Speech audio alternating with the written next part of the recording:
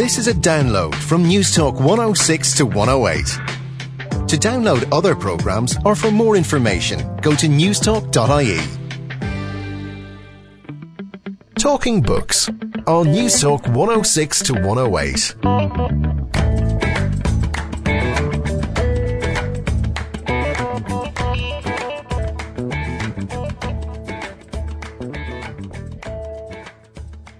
Hello, and you're very welcome to Talking Books with me, Susan Cahill. Well, this week's show looks at some intriguing books and stories about love, relationships and intimacy, but not in the way you might expect. One of Ireland's most exciting writing talents, Colin Barrett, talks to me about his powerful new collection of short stories, Young Skins, which is set in the shaky, brutal, savage world of Glanbey, a fictional town in County Mayo. But be warned, this book is not for the faint-hearted. It's loaded with drugs, sex and violence. That said, it's hugely engrossing. And for those who love romantic literature and biography, well, I've a great book for you. Lucy Newen, author of William and Dorothy Wordsworth, All in Each Other, discusses one of the most misunderstood creative collaborations in history. But first, if the job of a writer is to explain our social landscape, well then Mayo-born Colin Barrett's new collection of short stories, Young Skins, does it in spades. Colin's new book is set for the most part in the Wild West and explores the gritty, murky and somewhat desperate lives and loves of a group of young men and women eking out an uncomfortable existence in contemporary post-boom Ireland. While this collection of short stories covers a range of predictable themes such as hopelessness, love and isolation, its greatest strength is the unique mood captured for the reader, and what we get is one incredible picture of loneliness, alienation and failure. Well, Colin politely blazed into Newstalk earlier in the week, and I'm relieved to let you know he does not resemble anything close to his characters. But before we got stuck in to some of the dark, juicy characters in his new collection of short stories, I asked Colin to read a passage from Young Skins. Let's take a listen. Hello, my name is Colin Barrett, and I'm going to read a segment from my story The Moon in my collection of short stories Young Skins. Back when he'd first encountered Martina Boren, she was just a kid, a mute, studious 16-year-old, burdened with braces and baby fat. She'd sometimes drop into the Peacock after school, when her father was tending bar in the lounge, and Val was helping the floor staff set up for the evening run. Weekday afternoons in the bar were morgue quiet. The only regular customers, a handful of the town's senior pissheads, intent on drinking through their pension money by a respectable hour. Davy loved to talk his daughters up. The eldest was a teacher in Naas, the middle one a radiographer in Bristol, and was no different with Martina.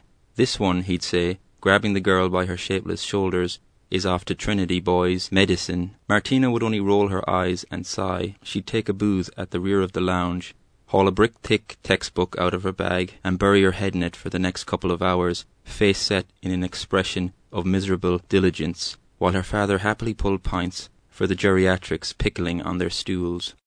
A couple of years passed. Martina seemed to drop off the radar altogether in her leaving cert year, and the next Val heard she was off at college, but in Galway, not Dublin, and doing arts, not medicine.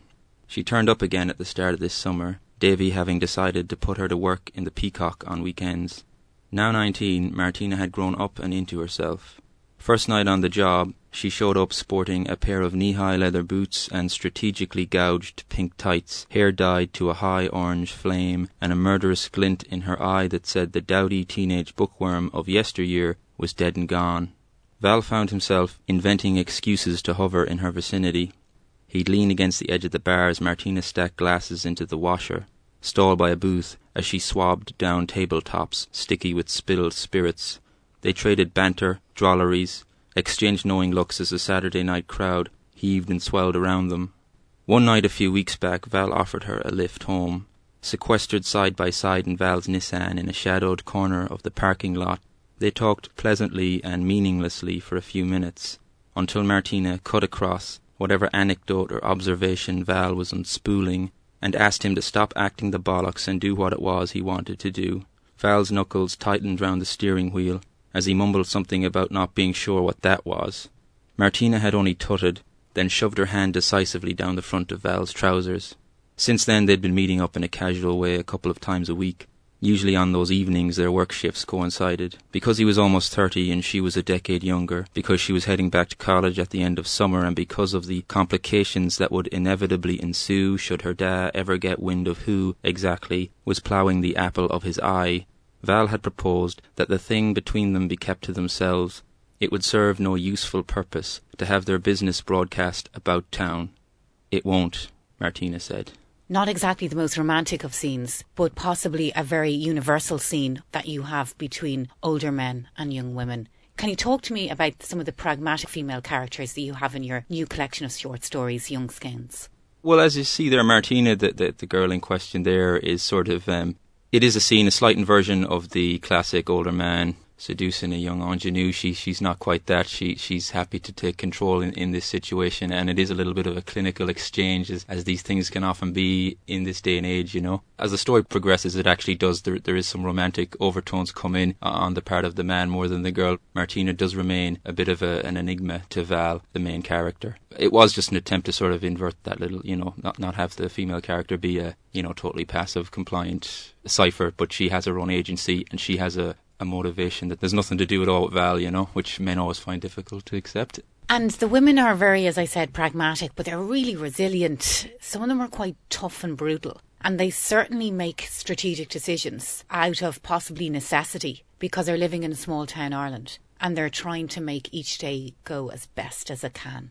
Yeah, I mean, you know, it was very important for me to kind of do female characters that were more than just love interest, you know, the usual stuff. And at the same time, a lot of the stories, the main characters are usually male. And what I do then is try and contextualise the male behaviour by introducing the women and have them usually the perspective in a number of the stories. Stand Your Skin, one example, is again about the classic sort of outsider loner guy Bat, who doesn't really fit in anywhere. He's a biker, he works in the local petrol station, and there's his mother, who initially is presented as the classic hectoring mother given out to him and stuff, but by the end of the story, it's really her story. It mainly focuses on Bat, but it does pull back at the end, and you kind of get the mother's perspective on her son, on her own life, and it is about that thing of her son kind of mopes around, and he's a nice guy, he's a gentle soul, he's been damaged, but you do see the massive well of love behind him from his mother, and yeah, she's pragmatic, she's doing what she does. Both the characters are doing what they do to kind of keep going, keep their family unit intact insofar as it remains.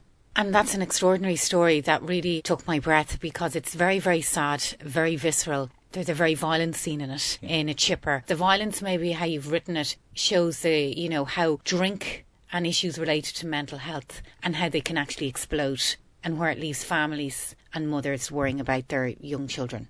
Yeah, I mean, the story hinges on, it is a flashback, but you do learn how Bat, for instance, he was assaulted randomly, essentially, in a chipper, and this is the sort of thing that happens every weekend, not just in this country, but everywhere. And I suppose the story then is it's just dealing with the repercussions of that, you know. It's buried towards the end of the story as a flashback, but the whole story has been always about how things have been from that moment for Bat and for his mother. And yeah, I mean, as you said, women often end up having to sort of be pragmatists, keep their family intact, keep things going, keep things moving. They don't often have what I suppose many male characters have in all sorts of popular narratives. In other words, men always get to be the heroes or the villains and they blow stuff up and they cause chaos, but women often have the thankless role of picking up the pieces. So the story is in part about kind of addressing that. And what I found really interesting was, and it made a load of sense reading it, the telling of the story in terms of how you write about male relationships, male friendships, and, you know, how awkward men can be around their best friends, how they've so much to prove, how suddenly an average meeting, the stakes can go very high with drink involved, and how things can descend into a crazy mess. Some of the male characters, they're so tough on each other. They give each other such a hard time. They don't make life easy for each other. Can you talk to me why you wanted to explain the starkness that sometimes presents itself in male relationships? Well, yeah, I mean, I think it is there with a lot of male relationships. There's a lot of pairings and friendships in the stories. There's usually two main male characters who are good buddies, or should be anyway. But it is sort of that very, not even just male thing, but human thing. I suppose male thing especially of coming up against the limitations, the boundaries of where you're at in your life, whether that's geographical or financial or economic or ideological in some cases, I suppose, as well. And yeah, the magic ingredients in these stories are the classic things: drink, tedium, things escalate, you know, small things escalate into big problems. And I suppose it's just trying to trace that in a hopefully artful and entertaining and interesting way, you know. And what's so refreshing is, Colin, you can't be accused of being a Bord Fáilte advert to the west of Ireland, because what we get is sometimes very grim. You have a lot of drinking in a lot of pubs, some violence, and a kind of a very murky world at times where people are very isolated, marginalised, dislocated. So it's not the typical west of Ireland, you know, Happy Larry, traditional music and small towns and boreens that we usually get. How important was it for you as a writer to write about the West and present the small stories from there? I mean, even from a technical point of view, as I was writing, my writing only really, I thought, got any decent in any way when I did start writing about that sort of rural setting and that tone more even than just the strict geography. You know, it is set in the west of Ireland. The stories are all mostly set in a fictional town in the west of Ireland, in Mayo, which is where I'm from. But, you know, it could have been in South or, you know, in the Midlands or wherever. But I tapped into what I got when I was growing up, which is just a certain, you know, an energy and anarchy. Benign sometimes as well as destructive, you know. It's what keeps people together, sort of, you know, the camaraderie that can come from being in an isolated or rural place or whatever. And hopefully that is there too, you know. I mean, the violence and chaos are in these stories, partly because they're in life anyway, but that is what we tend to focus on, obviously. But I hope there in the stories as well, there is sort of, you know, like between Bat and his mother, there is a sort of, you know, a pure thread of something. It's damaged and it's broken, but, you know, it's still there. There is still love. There's still bonds. And in all the stories there are. And often, of course, that's what precipitates all the chaos in the first place, because, you know, somebody looks at someone the wrong way and a third party has to intervene because, you know, they're family or they're someone they love, you know. In terms of all the groups of friends, you've some that get the opportunity to go to college, others who have the opportunity but won't because they're stuck in their ways and the routine of the small town. Can you talk to me a little bit about that kind of inertia that sometimes happens in small towns, or not even in small towns, for certain people to leave their town, whether it's Dublin or Limerick or Galway, or a rural regional area around the country? It's a huge thing, and they'll go away for a year and then they'll come back again, but they've never actually left it. There seems to be that theme. It's kind of layered in between lots of the different characters, whether it's throwaway comments on who's going to college or who's coming back or who's leaving here or there. Yeah, well, again, I mean, it's just something from my growing up, my generation grew up in the sort of late 80s, 90s, so it was a more prosperous time. Celtic Ireland was on the way, etc. So people did have a lot more opportunities, but I suppose in the stories what fascinates me is that some people, irrespective of whether it's boom or bust, some people don't leave where they're from, or for whatever reason aren't interested maybe in going out into the world and sort of experiencing it or whatever in that way, you know.